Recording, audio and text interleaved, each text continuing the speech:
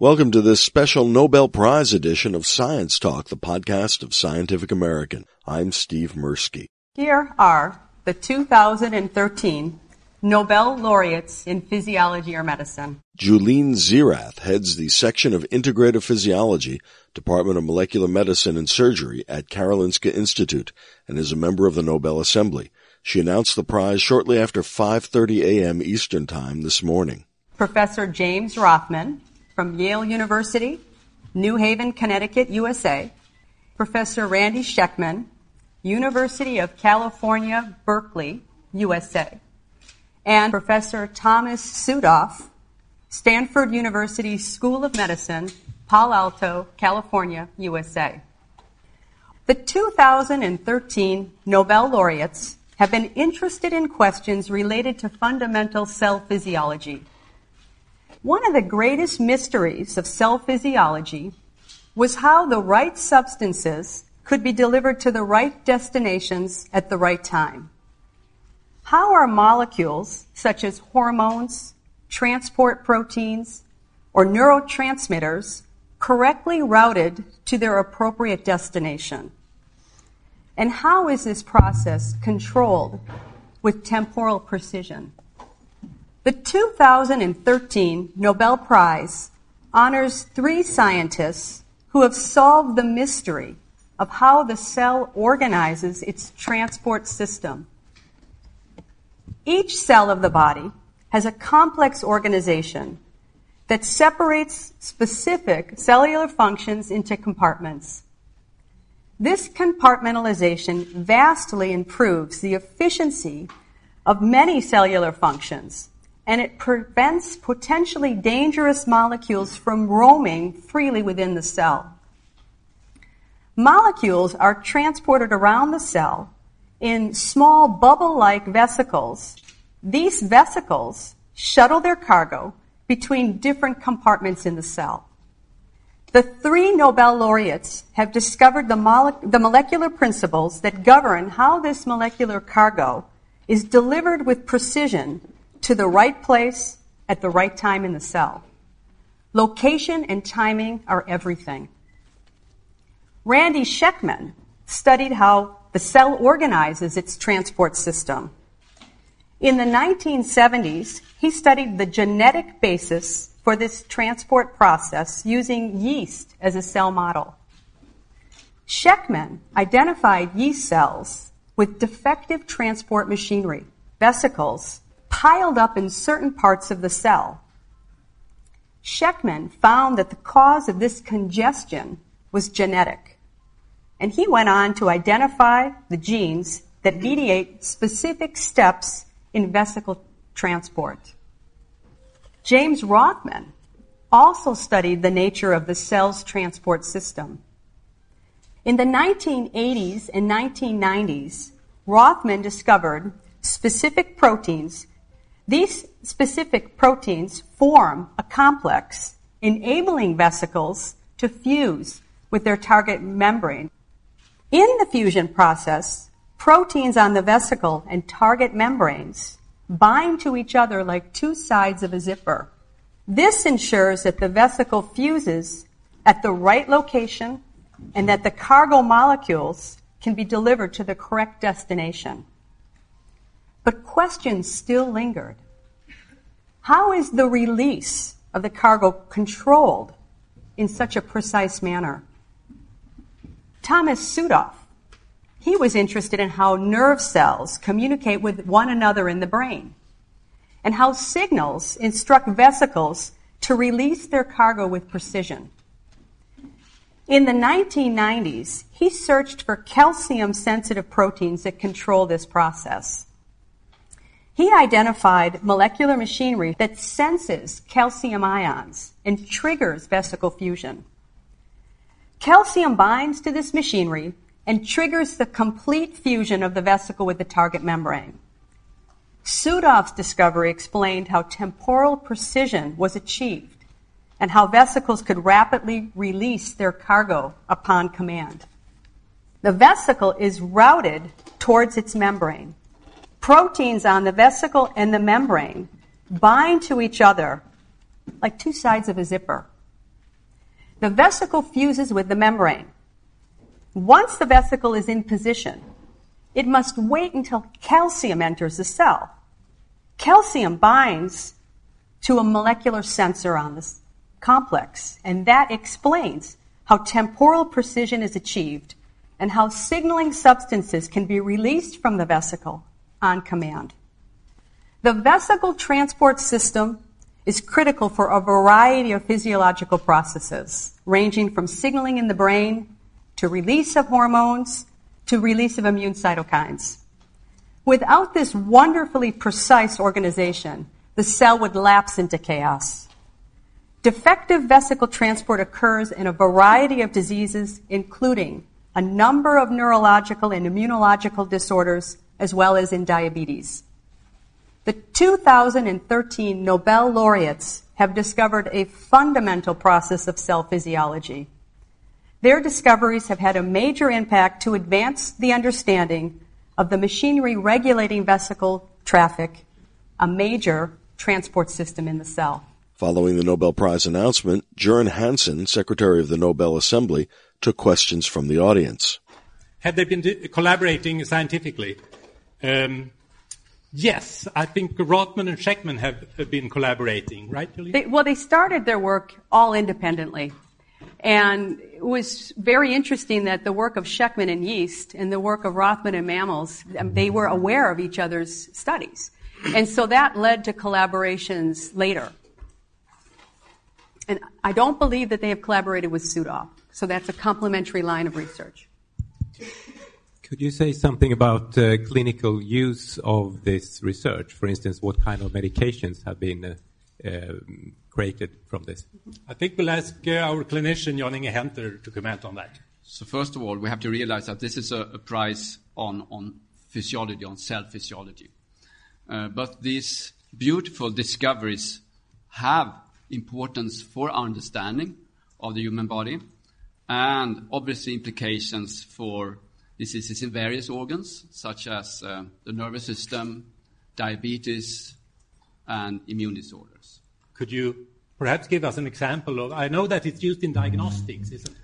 Well, yes. So there are a set up of implications. First of all, we can think of tetanus.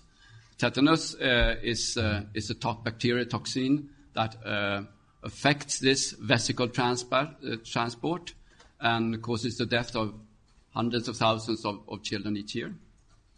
That's one example.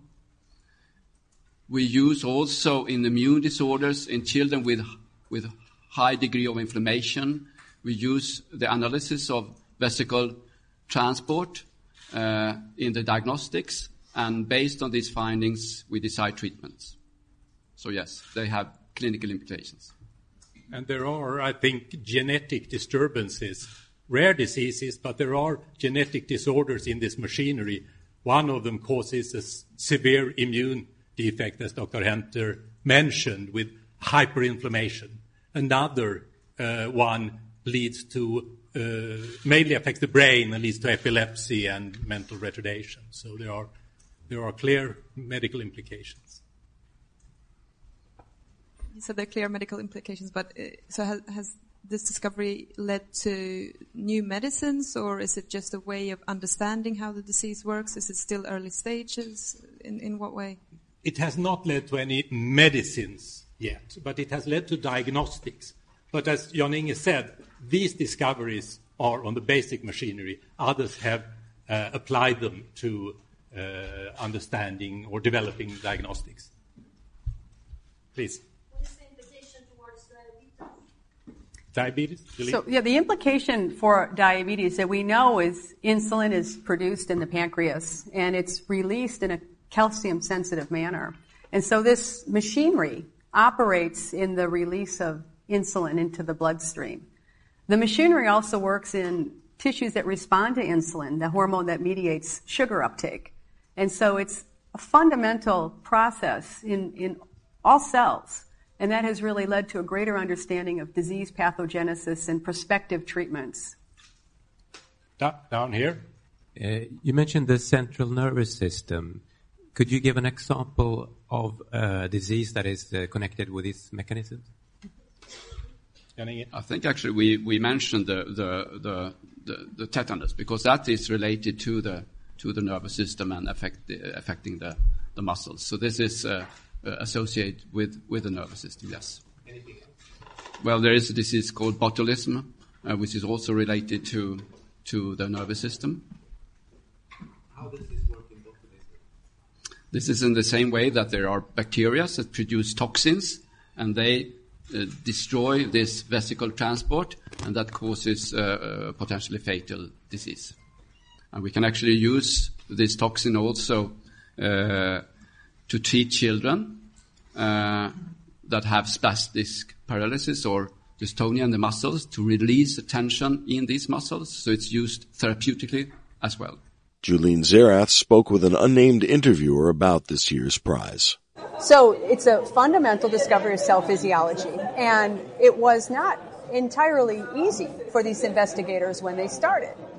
So Schekman, for example, did yeast genetics, and Rothman was doing biochemistry in a test tube, and Südhof was doing biochemistry and some functional studies with animal models. Could you explain a bit about the vesicular transport system for our lay audience, just Right. in easy words? So think of a cell as sort of a factory, and it needs to produce proteins. And they need to shuttle these proteins in cargo from one workstation to the next, so each protein can get a little bit better refined along the way. The fundamental discovery here is how the packages, the molecules, the cargo, is shuttled from one compartment in the cell to the other, and how these molecules can be also exported from the cell. So it's that process which we have awarded the Nobel Prize in.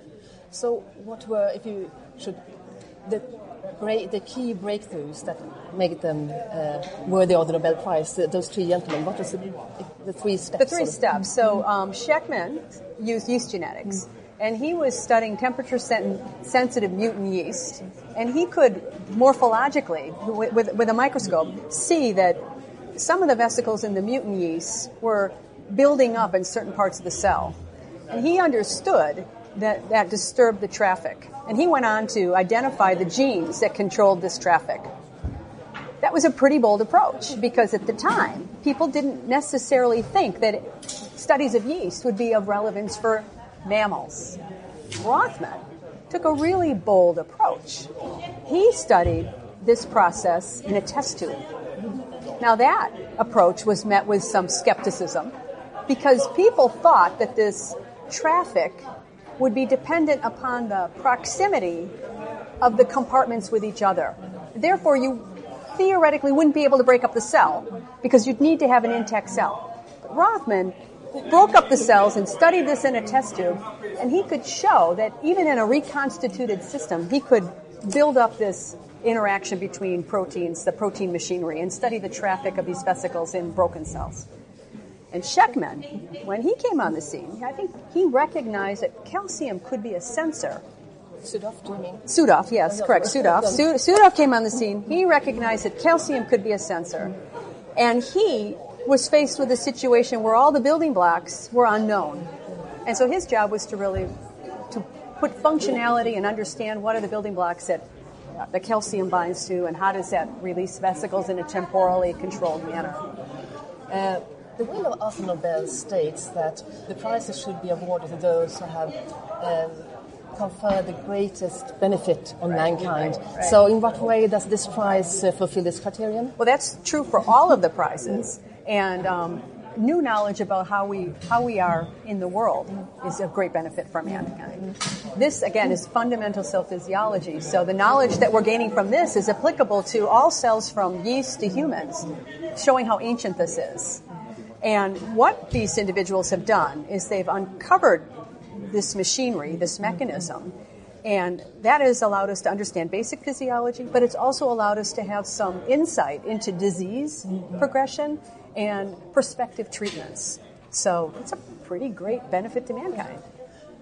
With prospective treatments, could you just give an example in one area when this could be? Right, so understanding the treatments better would allow you to focus on the machinery and potentially come up with drugs. For example, diabetes.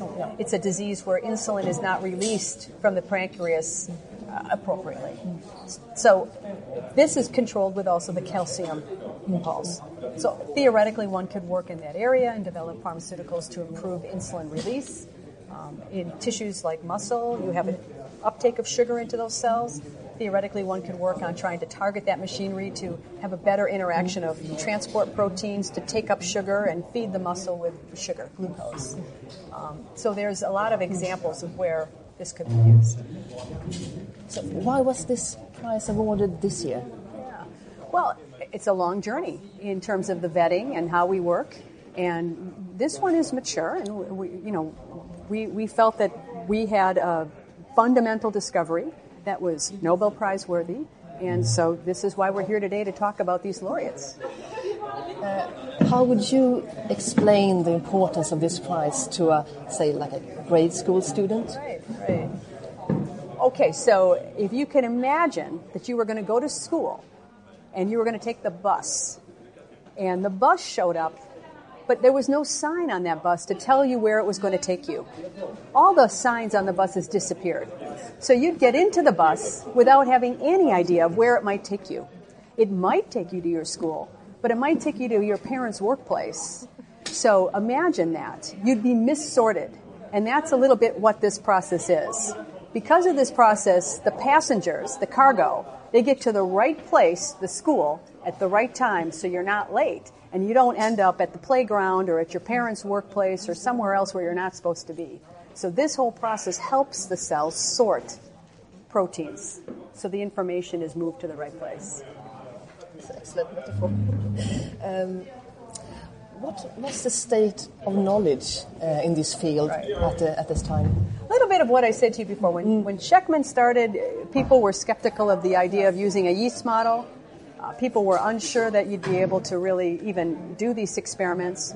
When Rothman started, it was incredibly bold. He broke up the cells, studied this in a test tube. People were skeptical. They didn't think it could work.